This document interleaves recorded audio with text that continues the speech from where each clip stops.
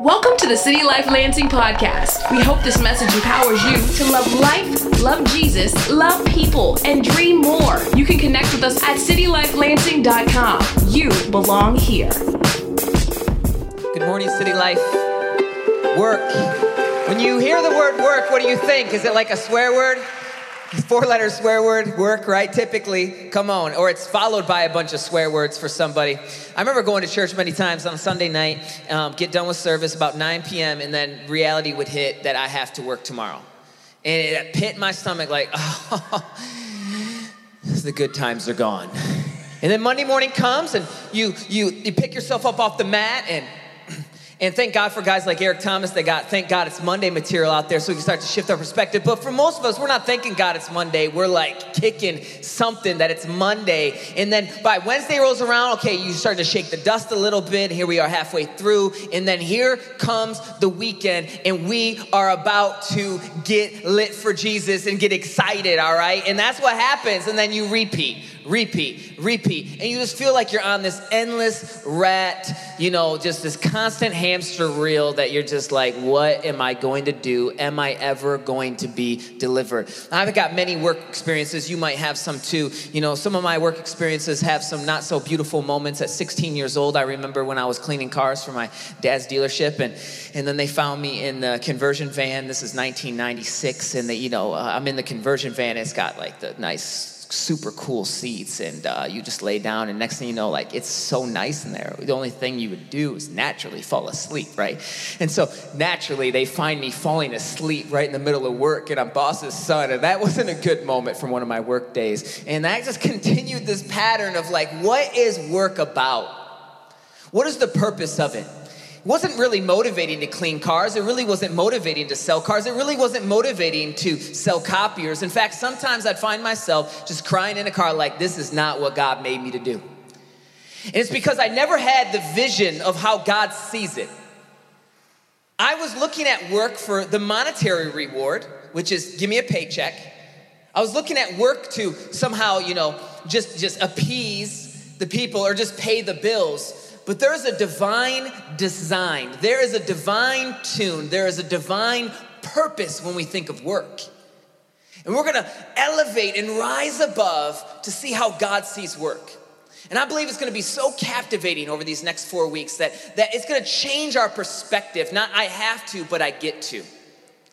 And yes, it's going to be hard at times. And yes, it's going to be painful. And of course, it's like the easy place to land. Like, okay, I see the effects of the brokenness of sin, and of course that trickles into the job, and so we just need to save souls, and we have this huge divide where there's godly things in life, and then there's just the life that we have to do. There's sacred, and then there's secular. There's things that God loves that are special, and then there's these things over here that he doesn't really care about. That's kind of how work feels sometimes. Well, I've sat down with so many people that have looked at me in the face that make so high income, that 6 figures, some of them maybe even $500,000, some of them multi-millionaires that look me in the face and they say, wow, what you guys do is just amazing and it's changing the world. And I can't help but pause for a moment. I'm like, what you do is amazing and is changing the world. Yeah, but you're saving souls. And I'm like, yeah, but you're interacting with people every day. You're a felt victim to that small but subtle but very, very damaging lie. That work isn't sacred, that God doesn't care about it, that it's only this that's sacred, and this is the only thing that God would care about. It's a lie. It's a bait from Satan to get us distracted, to not make us how we were created to dominate, to rule, to constantly be working unto the Lord, for the Lord, through the Lord, and mining and developing and creating just like the Lord. And I have believed that bait over time too, many times. I've taken it. That lie that says this, that once I get to pastoring, or once that I'm out ministering more, that it will be more important. And I'll tell you what, I'm ashamed to say I've missed probably some of the most beautiful moments along the journey getting to the destination. Because now looking back, it's so easy. Hindsight's 2020. There's certain people I don't get to see anymore when I worked and I had a different type of rhythm to my week that I got to sometimes actually minister in a different capacity than I ever. And you may say, well, I just fold envelopes. I'm not talking to people. Or I work at Bridgewater and I'm getting parts ready for GM. And I'm a computer programmer. Like, what does my life matter? And I'll tell you this. Take the lid off this morning, because I'm so grateful that somebody worked in a plant to make this laptop that we could write sermons on that could help us grow in Christ. I'm so grateful for the person that delivers mail that allows me to get sacred mail that is sent divinely from God through people and that is used by God. And then I can open up things, and then sometimes I just, I'm not excited about the bills, but I'm excited when I get that nice card, right? And that is constantly what is happening in this world. There is a lie that is to say your work is not important, but your work is so important. Even the smallest of work. 1, because God sees it all. 2, because he created you to do it. But 3, because there is an Eden type work in every single thing we do that is glorifying God. Now, of course, there's evil work. And hopefully that we would be captivated in the weeks ahead. And if you're a part of some evil work, maybe you just got to change that. So if you're part of something that destroys humans, destroys the image of God, we got to change that. There's a book that's heavily influenced this series. It's called Garden City. John Mark Comer wrote this, and this book is powerful, life-changing, and it's not like the self-help book that's just going to get you excited to work. It's a book that teaches you how God views work, and it inspires you and captivates you from God's original intent. That his original intent when he created you, when he created me, when he created all of this, that we would work, that we would rule, that we would keep it, and that everything we do would glorify God, and that we would be with him, and that work is good. And so it's going to be a beautiful time. And we got to think about the bookends of the Bible, okay? So the bookends of the Bible, it starts in Genesis and it ends in Revelation. In Genesis, it's in a garden, and then in Revelation, it's a city. Why does it start in a garden and then ends in a city? Well, there's some common themes that take place in both of those settings. God, people, together with God. But the setting changes a little bit. Garden, city. God has been orchestrating and divinely setting the course of the existence of cities since the very beginning. We think we got to get back to the garden experience. Well, the garden experience is delightful, beautiful, but God has a garden 2.0 coming, an eternal rest with a city, with gardens, that we will rule, that we will reign with him. And as we look into the beginning, we're going to actually be studying and resting in Genesis 1 and 2, but we got to go to the end real quick just to get a glimpse of where we're all going, because between the garden and the city is a boatload of work. I'm talking a boatload of work, a hard, grueling work, inventing, struggling, toil, striving. Sometimes crops not being there when you go to harvest them. And then literally your whole family might not live and exist anymore from all of your hard work. So there's a lot of pain in between. But here's where it ends. Check this out. Then I saw, chapter 21, a new heaven and a new earth. For the first heaven and the first earth had passed away, and the sea was no more. And I saw the holy city, New Jerusalem. Jerusalem, throughout all of Scripture, is where God, it's literal and it's also figurative of God's city, God's presence, God's ideal setting, New Jerusalem. So there's a holy city, New Jerusalem, coming down out of heaven from God, prepared as a bride, adorned for her husband. Anybody going to a wedding this summer or went to a wedding already, right? Like, think of a bride and the husband in that moment. This is the supernatural one. This is us fully being restored with Christ, Jesus. It's going to be beautiful. Adorned for her husband, and I heard a loud voice from the throne saying, "Behold, the dwelling place of God is with man." This is awesome. The dwelling place of God is with man. Now, we preach the good news of God for all eternity into heaven through Christ. And the opposite of that is the bad news that those not in Christ would be separated from God for all eternity. Hell. And so there's debate over exactly how hell will manifest and what it'll exactly look like. Will it be fire? Will it be this? And when you boil it all down, here would be the bottom line to hell. God's not there. God isn't there. Is there anything more frightening than God, the creator, not being there? That's enough. What is it like? Who knows? Who cares? I don't want to be there. I want to be with God. And thank God that he's rich in his steadfast love, that he sent Jesus, that no matter what sin, no matter where you're at, where you came from, that the grace of God can be bestowed upon you and I, and we can receive it as a gift and be set free. So this is for those that have received Christ Jesus. And if you haven't received Christ Jesus, man, you got to wake up this morning and see Jesus been pursuing you a long time. This isn't some religious jargon. This is God's intimate love story with you. And if you've known Jesus a really long time, hopefully the good news has not gotten old, because this is alive, this is fresh, and this is fun. So behold, the dwelling place of God is with man. He will dwell with them, and they will be his people. I want to be God's people. And God himself will be with them as their God. He will wipe away every tear from their eyes.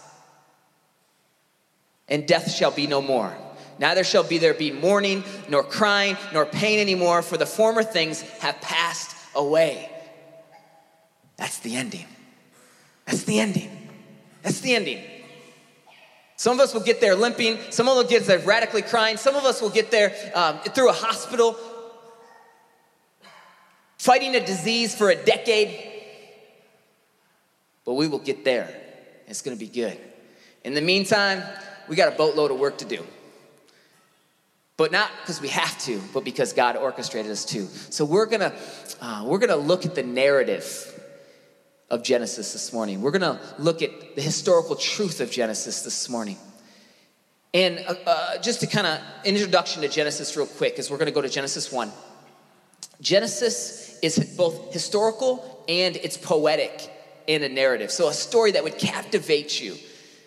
The beginning of creation was passed down oral tradition. It was passed down orally from people, and so then finally captured here in the text for us to read and for us to grow and for us to know. And then every single detail isn't in there of exactly, okay, where did God come from? What happened before the garden? Why did he even decide to start creating people? There's certain things that just were not, there's just a mystery involved.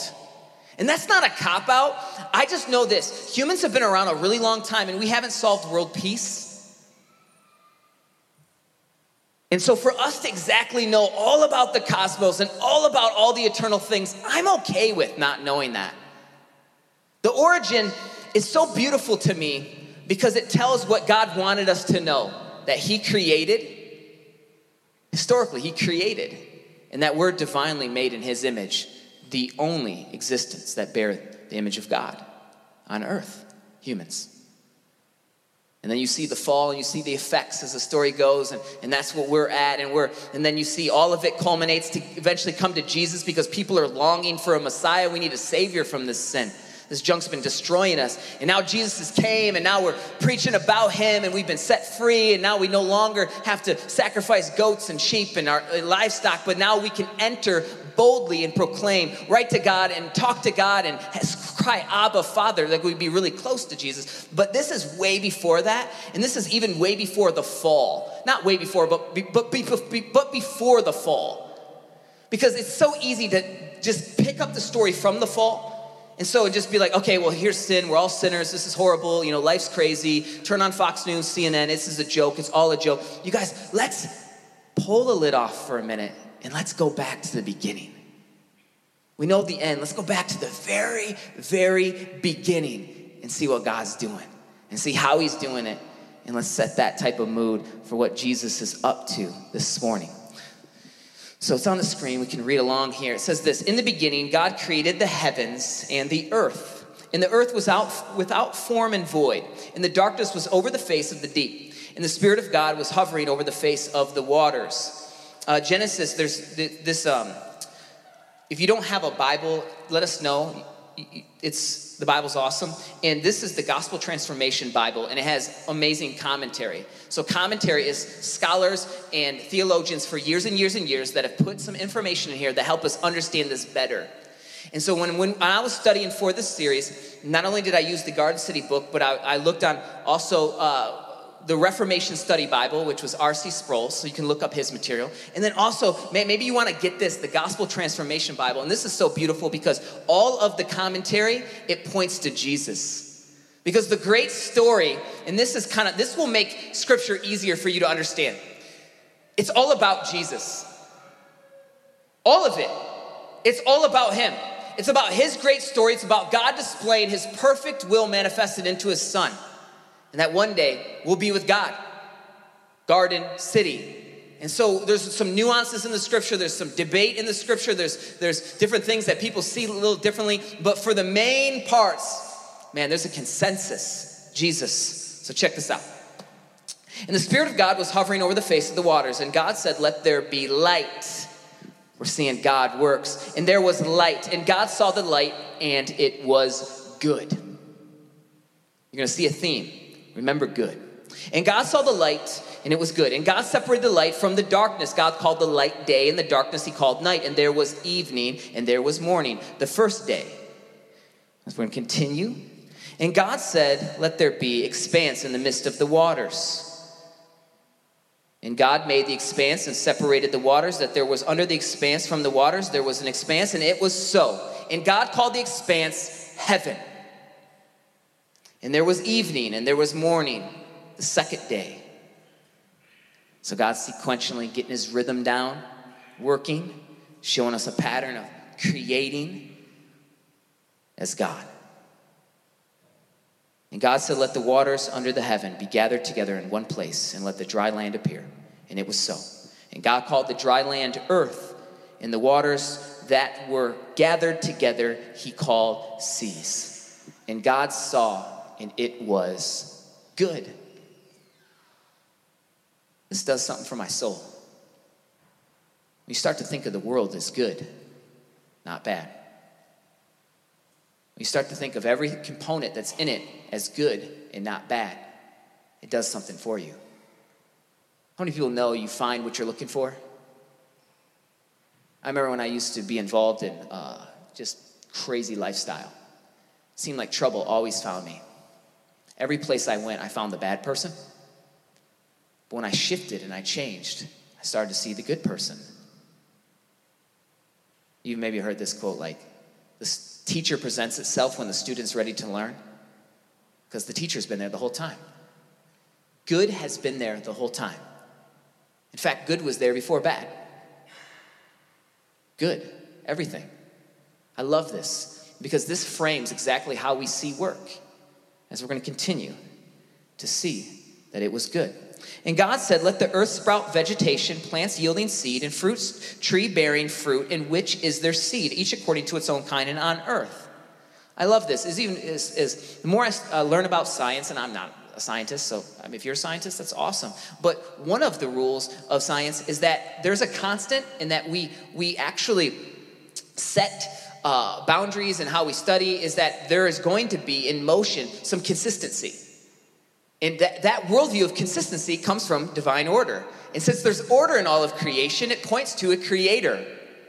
Right? Like you've never planted a seed and just thought randomly a different tree would come out of it. Like if you planted an apple tree, you would expect apples to come. And that's just because there's divine order, everything in you. You have a baby and it's a human, it's a baby. Divine order. Divine order. I'm so grateful that there's divine order. And everything you see these glimpses of the creation.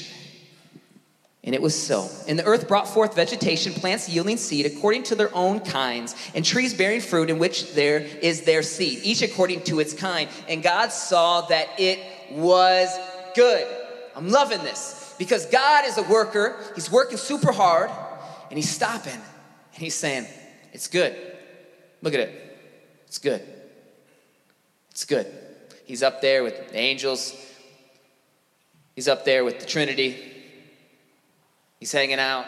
I'm not exactly sure what it's like, but I know this, we're going to learn in the story that we're made in God's image, so we can actually kind of get a little bit to understand what it's like. I've hung out with you. You've hung out with me. Maybe not me literally, but you've hung out with people.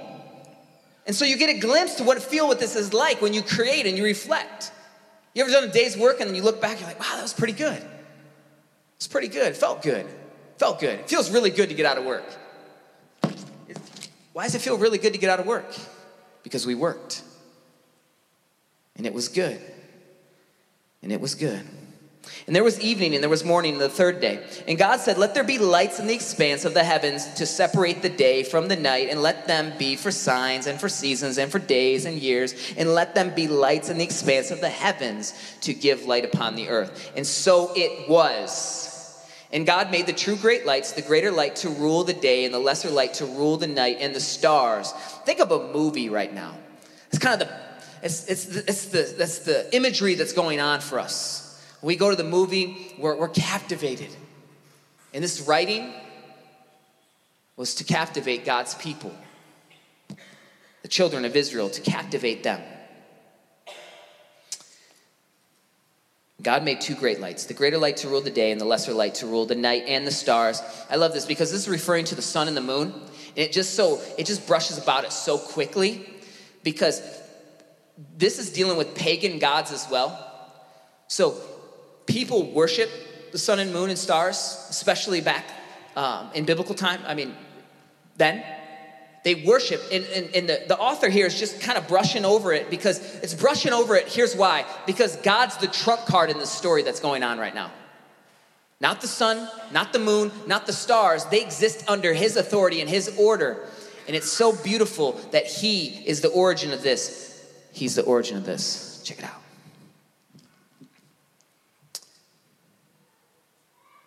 And God set them in the expanse of the heavens to give light on the earth, and to rule over the day and over the night, and to separate the light from the darkness. And God saw that it was good. I love it. And there was evening and there was morning the fourth day. And God said, let the waters swarm with the swarms of the living creatures, and let birds fly above the earth, above the expanse, across the expanse of the heavens. So God created the great sea creatures and every living creature that moves, with which the waters swarm according to their own kinds, and every winged bird according to its own kind. And God saw that it was good. And God blessed them, saying, be fruitful and multiply. Fill the waters and the seas, and let birds multiply on the earth. And there was evening and the morning and the fifth day. God's dominating, working, creating the heavens, light, waters, land, vegetation. And now you have life forms, but you still have no people. And God said, let the earth bring forth living creatures according to its kinds, livestock and creepy things, and the beasts of the earth according to their kinds. And it was so. God made the beasts of the earth according to their kinds, and the livestock according to their kinds, and everything that creeps on the ground. Someone's disappointed that God made things creep on the ground according to its kind. And God saw that it was good. Here's where it gets awesome. But I want to pause, because it's so easy to inject ourselves into the story. That's where we love to live. Okay, well, how does this affect me? And I felt that temptation working on this series was, okay, well, application. And let's talk about how we rule and we dominate. And let's talk about how we can dream big and be architects, engineers. Let's be the best street sweepers, the best janitors unto God. Let's go love this city like crazy. And I'm like, at the end of the day, it's kind of shallow if we don't actually see who God is as a worker. It's so beautiful, because he's never asking us to do something that he isn't. It's so beautiful because the nature of who he is he creates, he thinks, he orchestrates, he puts things in motion, he speaks and it's so, and he reflects, and it is good. Because how we view everything in this world will affect how you work. If we view the road as bad, if we view leadership as bad, if we view Apple technology as bad, Facebook, everything, he set all that in motion since the beginning then. Is God confused? Did he not know a city was coming? Of course he knew a city was coming. So how was a city going to come? Here's where we get it on. This is what happens right here. Verse 26, this is where we start to come alive. And God said, let us make man in our image and after our likeness. This is the Imago Dei. This means that every single living person bears the image of God. Christians should be the most welcoming, forgiving people on the planet. Because we believe that God created everyone in his likeness. Every single person bears the image of God. City Life exists to run to people and love every single person right where they're at. To seek the welfare of the city. And then in the city's welfare, we'll find our own welfare. That we'll go find people where they're at. Where are they at? Are they at the bar? Are they at the strip club? Where are they at? Like, let's go to them. Where are they at? Are they trying to gain wealth without God at the center of it? Let's go to them. Where are they at? Are they trying to be politicians without having Jesus as Lord? Where are they at? Because they bear the image of God. We don't come in like looking down on them. We come in actually, we're like, hey, we're just a beggar trying to show another beggar where we got the bread. We are people that have been set free, and we're trying to help other people be set free.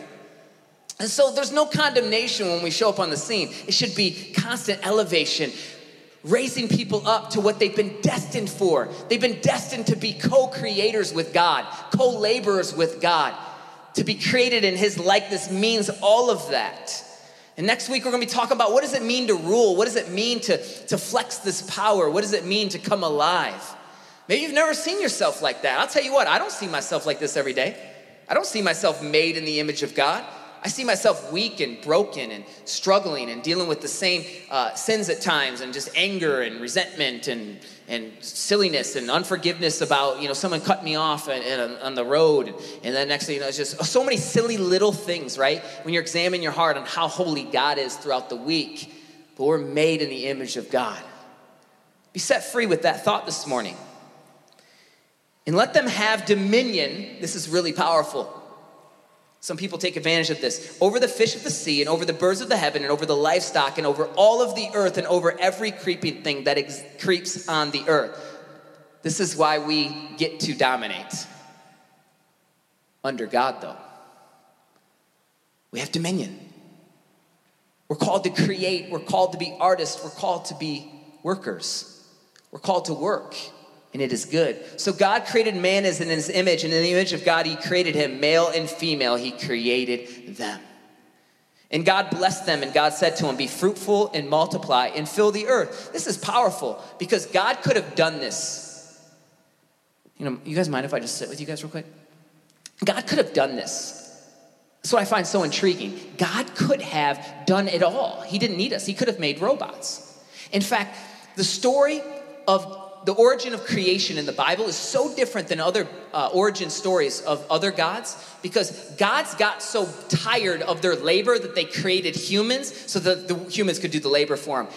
The story of the Bible is completely different. God was in love with people. He wanted to spend time with them, and then he actually wanted them to take dominion and create and be empowered and to be championed and to be modeling what he does in his likeness, and he creates and then he works, and it is good. Completely, fundamentally different. So exciting. So exciting. What kind of God is this we serve? In the heavens and every living thing that moves on the earth, we have dominion over. And God said, behold, I have given you every plant yielding seed is on the face of the earth, and every tree with the seed in its fruit. You shall have them for food. Okay, this is really cool for vegans, because this is your apologetic.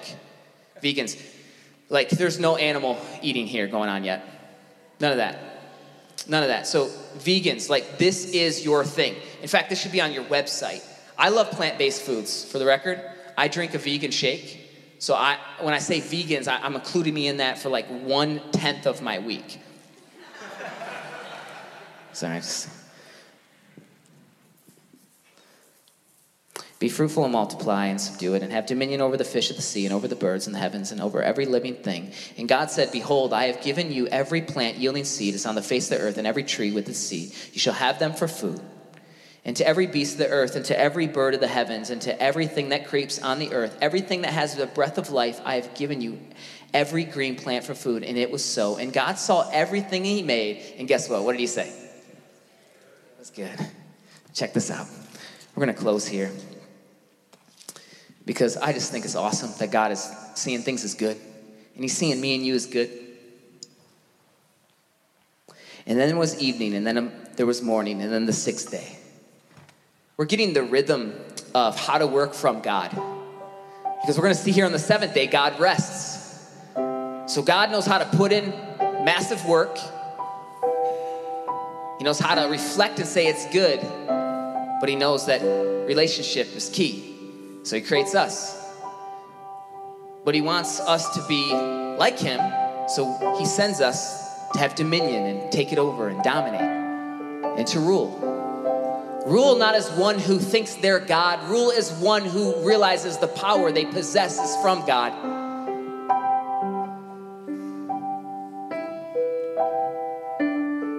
And we're going to close in chapter 2, 1 through 15. You'll be able to say you got your Bible reading in for the day. Thus the heavens and the earth were finished, and all the host of them. And on the seventh day, God finished his work, and he had done, and he rested on the seventh day. That's eventually where we're going to close the series, is talking about rest. And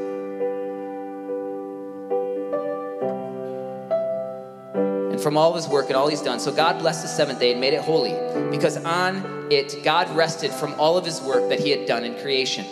These are the generations of the heavens and the earth when they were created, and in the day that the Lord God made the earth and the heavens, when no bush of the field was yet in the land, and no small plant of the field had yet sprung up, for the Lord God had not caused it to rain on the land. And there was no man to work the ground, and a mist was going up from the land and was watering the whole face of the ground. So it's expounding on how this creation looks. And then God formed the man of the dust from the ground and breathe into his nostrils the breath of life. Isn't it interesting that once we die, we're buried back in the ground? In the very place we came from. And the man became a living creature, and the Lord God planted a garden in Eden. Eden meaning delight. That's what we're talking about next week, delight. To rule. In the east, and there he put the man whom he had formed. And out of the ground the Lord God made to spring up every tree, and it's pleasant to the sight and good for food. The tree of life was in the midst of the garden, the tree of knowledge of good and evil. A river flowed out of Eden to water the garden, and there it divided and became 4 rivers. The name of the first is Pishon. It is the one that flowed around the whole land of Havilah, where there is gold. This is key. You got to see that there was gold. This is important because it's starting to show that there's resources in the earth. That God knew that we would make roads. He knew that we'd have jewelry. I love it because it's starting to give some perspective to work. He knew that people would be constantly working in a factory, feeling like they're not doing something, but that they would hopefully shift it to an Eden perspective. And the gold of the land is good. Bdellium and onyx stone are there. The name of the second river is Gihon. It is the one that flowed around the whole land of Cush. And the name of the third river is the Tigris, which flows out of Assyria. And the fourth river is Euphrates. Here's the last verse of this morning. The Lord God took the man and he put him in the garden of Eden to work it and keep it. Friends, this morning, we haven't even talked about sin. We haven't talked about pain. We haven't talked about any of that yet. Why? Because Genesis starts with showing us that God works and it is good. And we are created to work, and it is good. It's that beautiful. It is that simple. That God works and it is good, and we are created to work and it is good. So at its core, before the effects of sin even begin to show up on the scene, we gotta rise up. We gotta start to see how God saw it, that our jobs can be good. that everything we do can be good. That God wanted us to work and to keep it and to subdue it and have dominion. And man starts to go on, and man actually starts to name creatures. Have you ever done that with your pet? You named the pet? Like, that's exactly what was going on. Naming it. Wow. I love that God works, because now my motivation is not you. My motivation is not me. My motivation is not money. My motivation is not how we can look at something as spiritual and then something as non-spiritual, or this is sacred and this is not. My motivating factor, and hopefully your motivating factor, is that God works and that it's all good, and that he sees it all, and that he created me to work, and that is good as well. Let's pray. God, I thank you for your word. I thank you for your truth. I thank you for breathing life into us. I thank you that you intimately care and that you've created us in your image, every single person. And the enemy hates that, and that's why he works overtime to destroy people. He works overtime to get us entangled in nonsense, and he wants to discourage us, and he wants to rob our identities, and he wants to lie to us constantly in our ears and telling us we're not worth something, and telling us we're not good enough, and we're not important enough, and our job doesn't matter, and we don't have hope, and we don't have significance, and that we will never measure up to the dreams that are in our heart. And I today, through the grace of Jesus Christ and the power of Jesus Christ, ask for you to set your people free from the lies of Satan, that they would see that they're made in your image. They would see the beginning, they would see the origins, and they would see that you work and you created them to work, and that's good. And for some of us, maybe some people here, they don't even have a job. What does that work? What does work mean? Work could mean a lot of things. You could work in prayer. You could work in encouragement. You could work in cooking. Everything we do, we pause and reflect and say, it is good. So give us a new glimpse over these next few weeks we have, as we dream big, as we think about what does it mean to work unto you, to be co-laborers. Like, that's just such an awesome thought, that we are co-laborers with the living God, the one true God. Thank you, Jesus. Thank you for the work you've done in my heart regarding work. And thank you for the work you're going to do in many people's here, in their hearts regarding work, to free us from what the world says is work and start to show us on how you see work. Thank you, God. We pray this through you, Jesus. Amen. Amen. Thanks for listening to the City Life Lansing podcast, loving you and loving the city, one life at a time. For more information, messages, and to partner financially, go to citylifelansing.com. You belong here.